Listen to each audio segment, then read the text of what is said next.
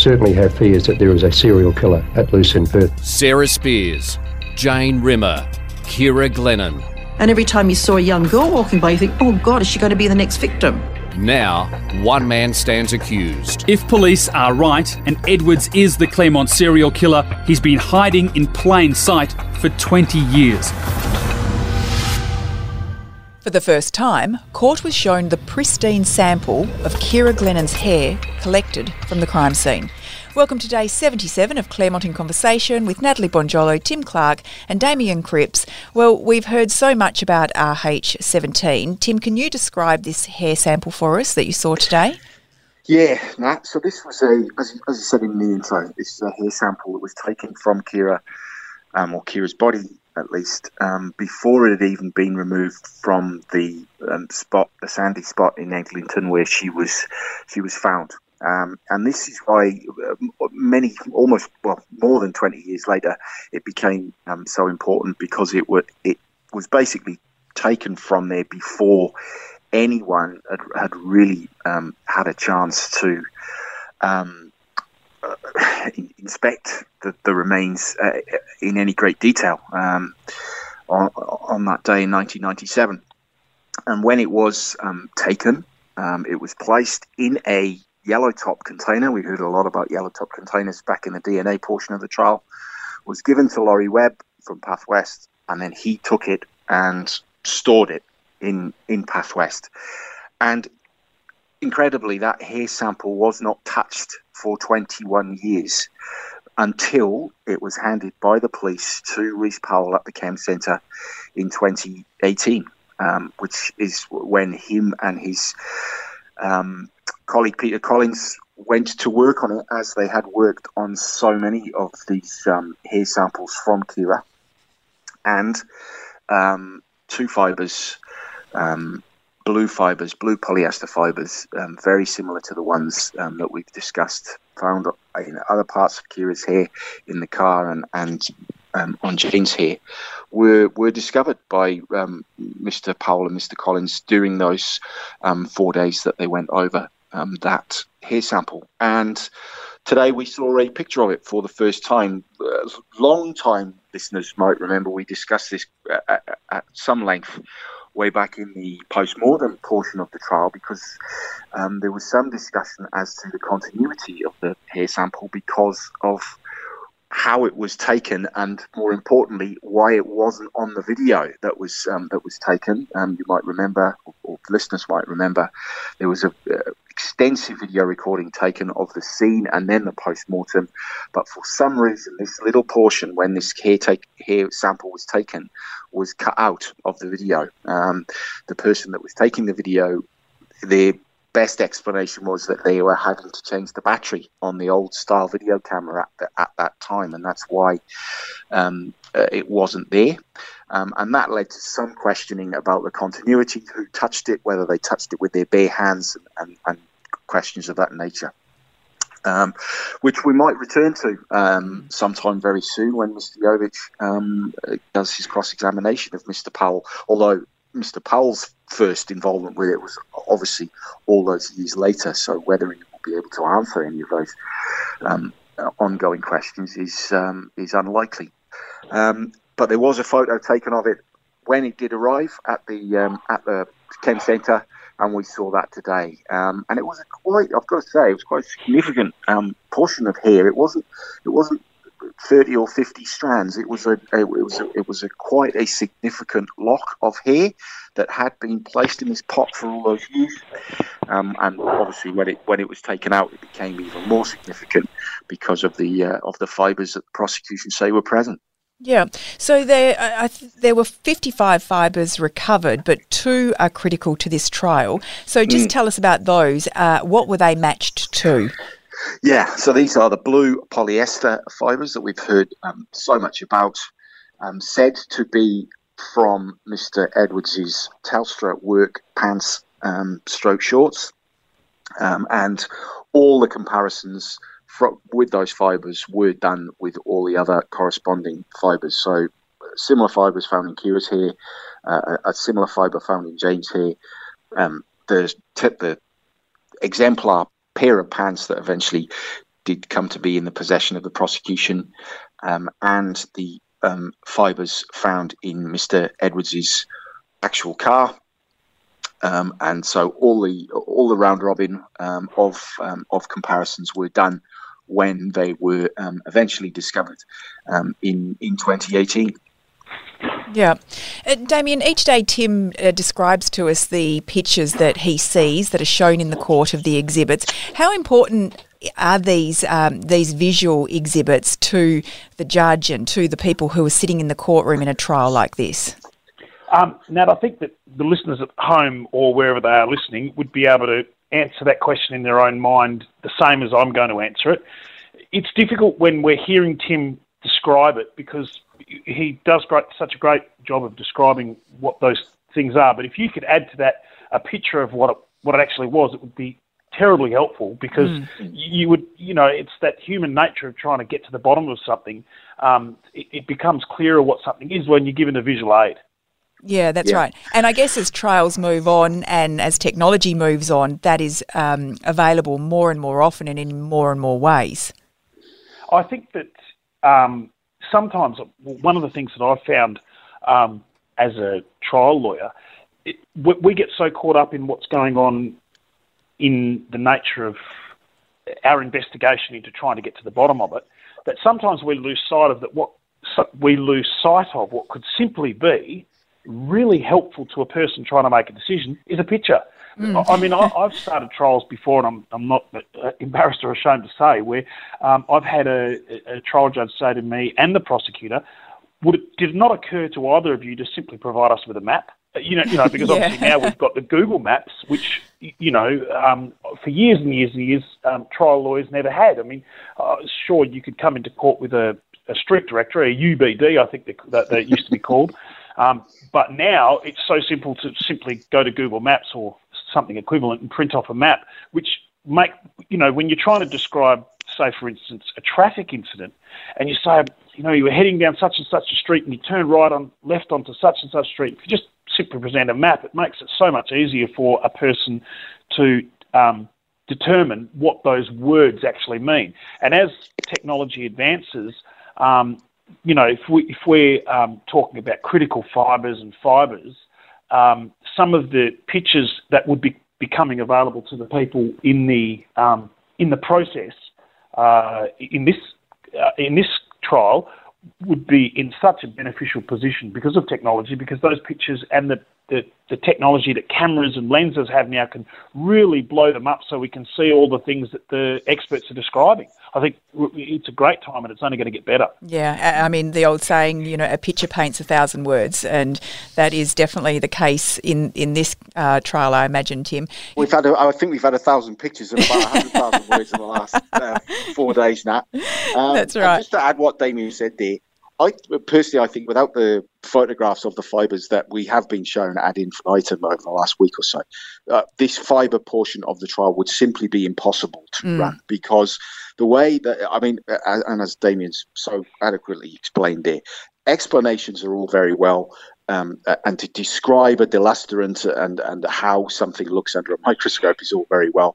But if the judge could not see it himself, then I think that he would come to the conclusion, well, I just can't decide without seeing it with my own eyes. And I have to say, a lot of Justice Hall's own questions of Mr. Powell over the last week or so have been based around what he has seen on the screen. And he has asked, well, that looks slightly thicker, or that that coloration why is that the way it is? So, absolutely invaluable. And as I say, the fibre portion has been absolutely incalculable. The amount of photographs we've actually been shown. And interestingly today, that at one point Justice Hall actually asked for the lights to be turned down because he wanted to see a picture clearer. Yeah. So just to describe it to the listeners, you've got these bright field images, which is the white background and the dark fibre. You've got these polarized images, which are like the negative. It looks a little, if you can imagine a jellyfish in an aquarium under the UV lights, that's what it looks like a little bit. But then there are other additional photographs to go with it, and one of them is particularly the phosphorescence of the fibre, so how it appears in the dark, basically. But with the lights up, the dark appears dark on the screen. And so Mr. Powell was trying to explain that the one fibre was slightly more phosphorescent than the other, i.e. glowed a bit more.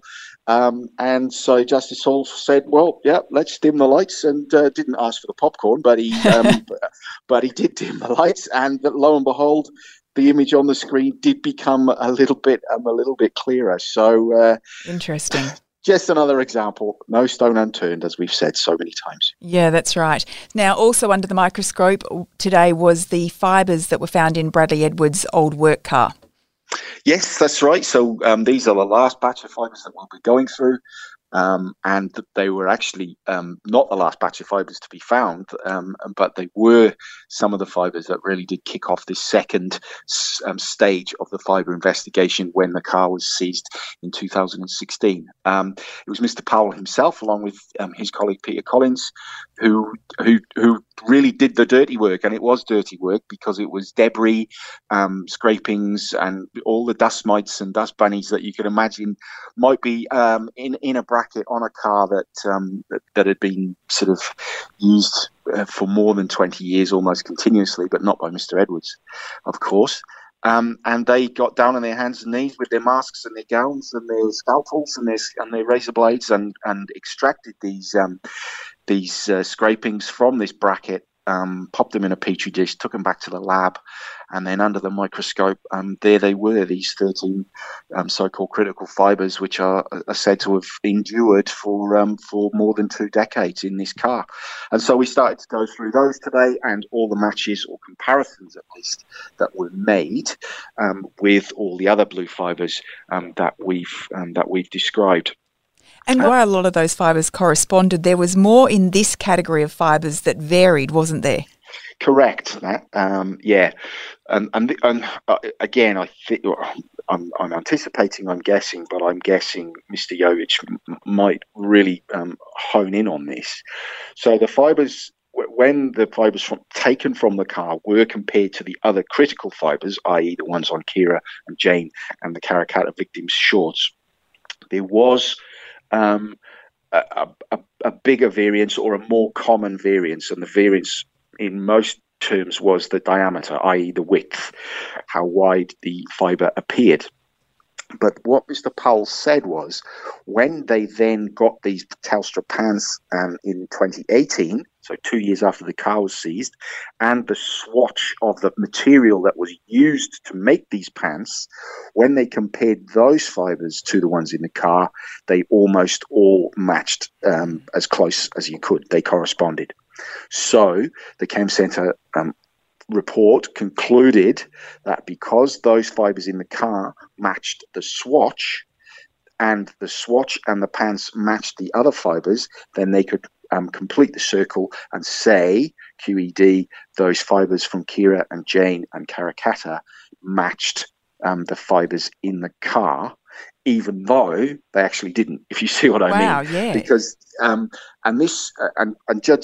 Justice Hall jumped on this almost straight away, and really did quiz Mr. Powell for quite a while about how you can make that conclusion, and more to the point, why would there be this variance?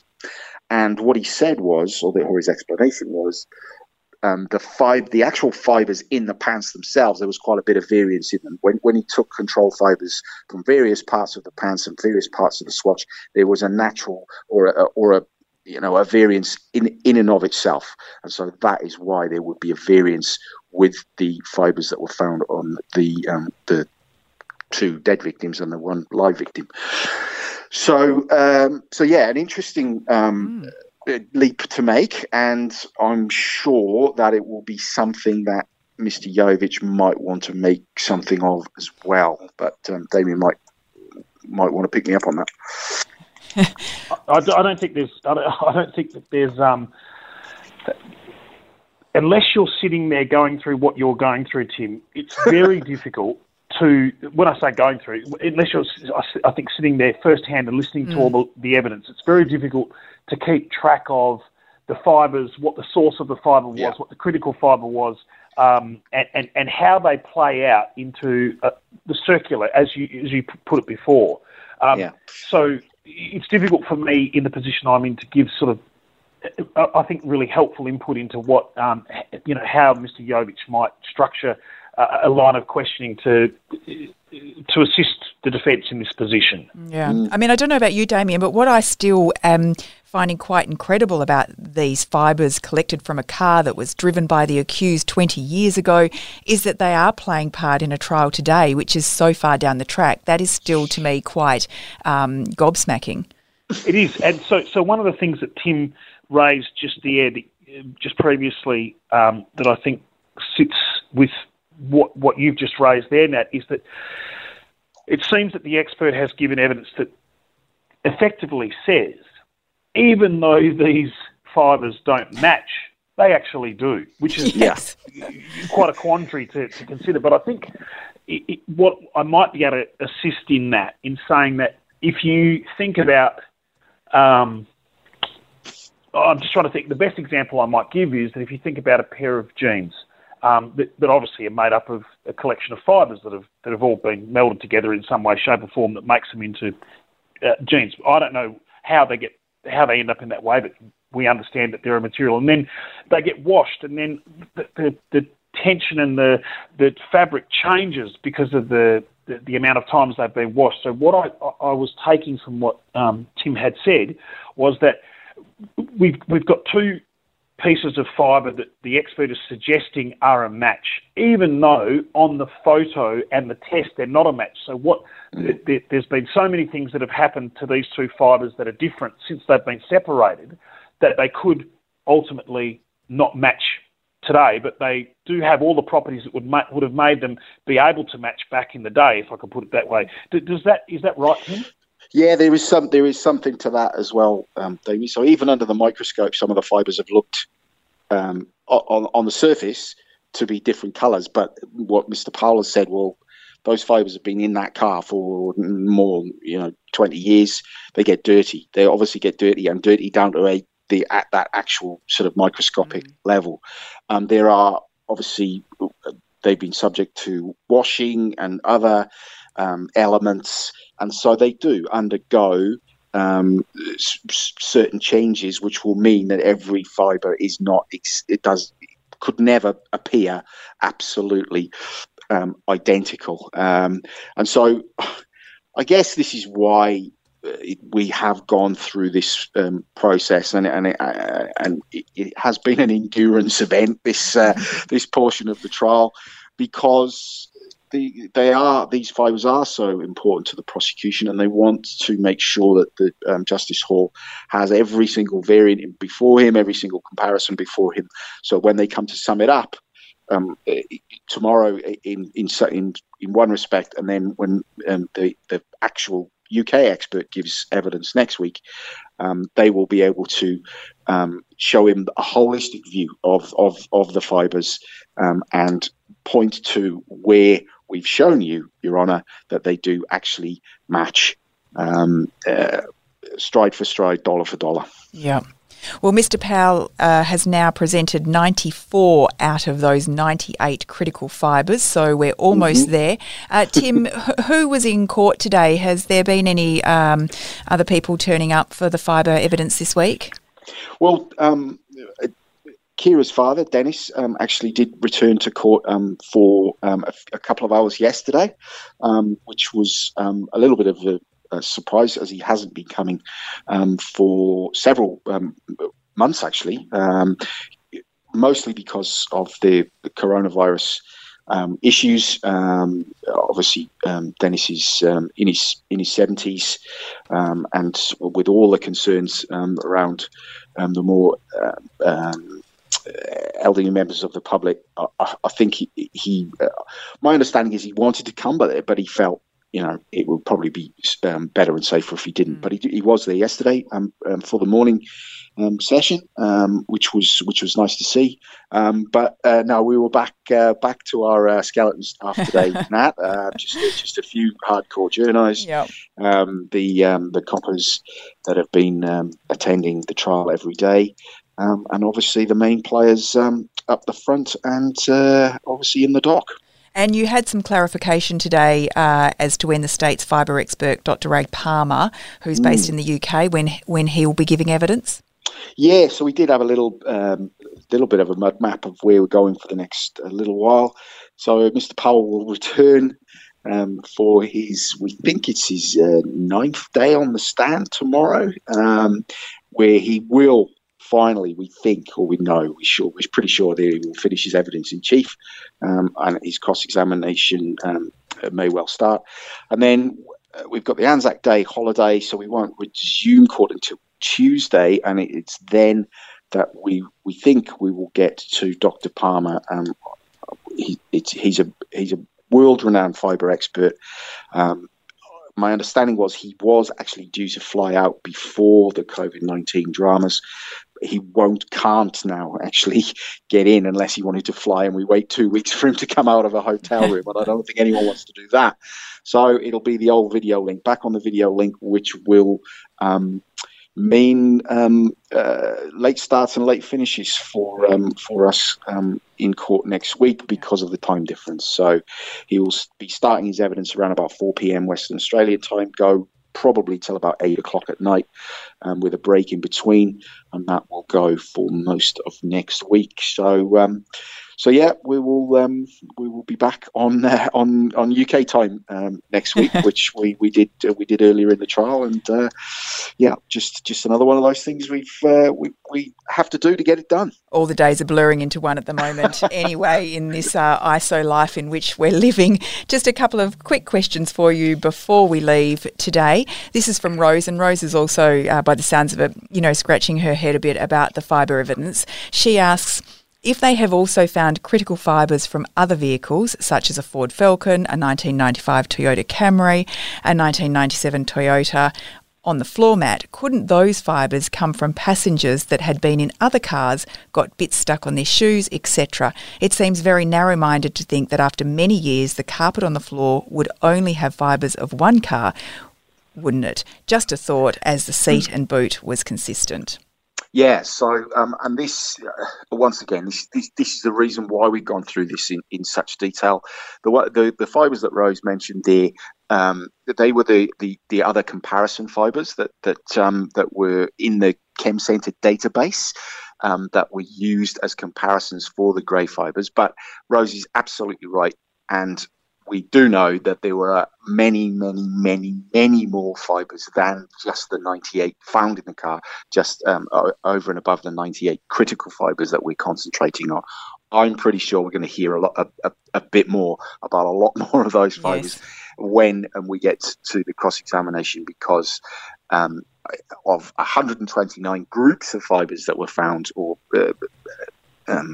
pinpointed by the database, we've just gone through 2, and so I think there'll be a bit more talk about the possible sources of those other fibres, and whether it will cast any shadow over what the prosecution allegations are. Yeah. Damien, Murray would like to ask you, I fully understand that you can't in any way presume that Mr. Edwards is guilty, but a question that has stuck in my mind is, in a hypothetical situation, if a defendant in a trial admits guilt to their lawyer but wishes to continue to plead not guilty, can the lawyer continue to represent the defendant? If the question was posed in a hypothetical way, I'm hoping Damien can answer that. It intrigues me, especially in light of the late change of plea in the Huntingdale and Karrakatta cases. It's a very good question, and it won't be the first time that myself or any other defence lawyer has been asked this question. There's a few variables that Murray's put in there as well that make the question a little bit more difficult than it might seem on the face of it. So in a hypothetical situation, and that's the only situation we can work in, because we can never get inside of what is going on between a lawyer and their client because of privilege. But if you would say, if the question was, if a person who was accused of something during the course of a trial, which is the way Murray has canvassed that question, in a trial admits guilt to the lawyer but wishes to continue to plead not guilty, can the lawyer continue to represent the defendant? What I think the key thing about that would be is during the trial, if a person who was accused of something and the trial had commenced changed their instructions to the lawyer, which comprised the accused person saying, "Look, I'm guilty of this, but I want the trial to continue and I want to maintain my plea of not guilty." My answer to that on a general basis would be that I would suspect that their instructions that they were guilty would be inconsistent with their previous instructions that they were not guilty. So on that basis, I would, given the information that I've got about the question, I would say that the lawyer would be conflicted and it would be very difficult for them to continue to represent the accused person. But I think that I should clarify that, Murray, by saying that there are some circumstances in where issues within the trial have had instructions, i.e., I wasn't driving the car. So let's say I was driving the car with your instructions before the trial started. But that wasn't the only thing that would have made the person guilty. Then during the course of the trial, that person might turn around to the lawyer and say, "You know what, I was guilty. I am the person that drove the car." It might not amount to guilt in the full picture of the trial. So even though the lawyer now becomes aware that the person was driving the car, it may not completely resolve the issue of the person's guilt. So the point that I'm making about that, there are circumstances where a lawyer can continue to represent a person when they change some element of their instructions during the course of a trial, but you're left in a position where they can still, the police, like the client could say, the police are still required to prove beyond a reasonable doubt. And if the only thing you're testing is whether the police can test that, it might be the case that the lawyer could continue to represent them. But generally speaking, if we're looking at the trial that's in front of us in relation to this podcast, I would have said that would create a situation where this legal team would be conflicted 100%, because it would, if this person turned around and said that they were guilty, in a general sense, then there wouldn't be a way that I could see. And remember that I'm not the lawyer acting for them, so I don't know what the instructions are. I've got no idea what the instructions are. But the way that Murray set this question up, I would imagine that it would be very difficult for this legal team to continue to represent the defendant in those circumstances. So I don't think that that's got anything to do with the Huntingdale and the Karrakatta cases, unless Tim can see something that I'm missing in the context of the Huntingdale and Karrakatta cases. I don't think that really plays a part in the question in relation to his plea in this trial. That helps, Murray. Yeah. I mean, that's right, Damien. Because look, it would have been a completely different issue if we had started the trial on the basis that Mr. Edwards maintained his not guilty pleas to those two and then changed his plea mid-trial. That might cast a lot more issues than it did, even though it did create some issues, but some of them were actually positive in terms of the time that the trial was going to take, because those cases, the Huntingdale and the Karrakatta cases, as they were going to be run, didn't have to be run that way. We've heard evidence, but nowhere near as much as we did. It's a question we get asked as court reporters as well, quite regularly. Do lawyers, just take the money even though they know their clients are guilty? The way that Damien's phrased the answer is the answer that most other lawyers that I've asked the question of have said it as well. If you get an instruction that completely conflicts, it's your duty to the court to tell the truth, basically. And I think listeners who have been emailing us have been quite interested in this idea of the change of plea with the Karrakatta and the Huntingdale attacks. And I'm not sure, Tim, but in the 6-hour video statement that was filmed, the police questioning, would those charges have been put to Bradley Edwards at the time, and we would have seen, a plea of sorts in that? Absolutely, they were, Nat, and this was raised in the opening, and it will be raised in the closing as well by Miss Barbara Gallo, because in those interviews, as we understand them, we haven't seen them yet, but in those interviews, as we understand them, Mr. Edwards denied those offences at that time in 2016. Obviously, he's since changed his plea, and Ms. Barbara Gallo raised that issue in her opening in terms of Mr. Edwards being willing to tell the police untruths at that time about those offences, and so how can you believe anything? Getting the correlation to will be, how can you believe anything he says about the other offences that he's charged with? But and it's not so long now until we actually do get to hear those questions and answers, when the video is played. So that will be extremely interesting. Yeah, that is the video that everybody is waiting for. Thank you both so very much for your time, and thanks for your company today. We hope you can join us tomorrow for day 78 of Claremont in Conversation. This podcast is hosted by Natalie Bonjolo, produced by Kate Ryan, and recorded in the studios of 7 West Media. Sign up for daily emails and all the latest on the Claremont trial at thewest.com.au. And if local news delivered differently appeals to you, tune into WA's newest morning show, The West Live with Jenna Clark. It's talkback radio, but without the interruptions. Listen live weekdays from 8:45 a.m. on thewest.com.au or catch up with the podcast.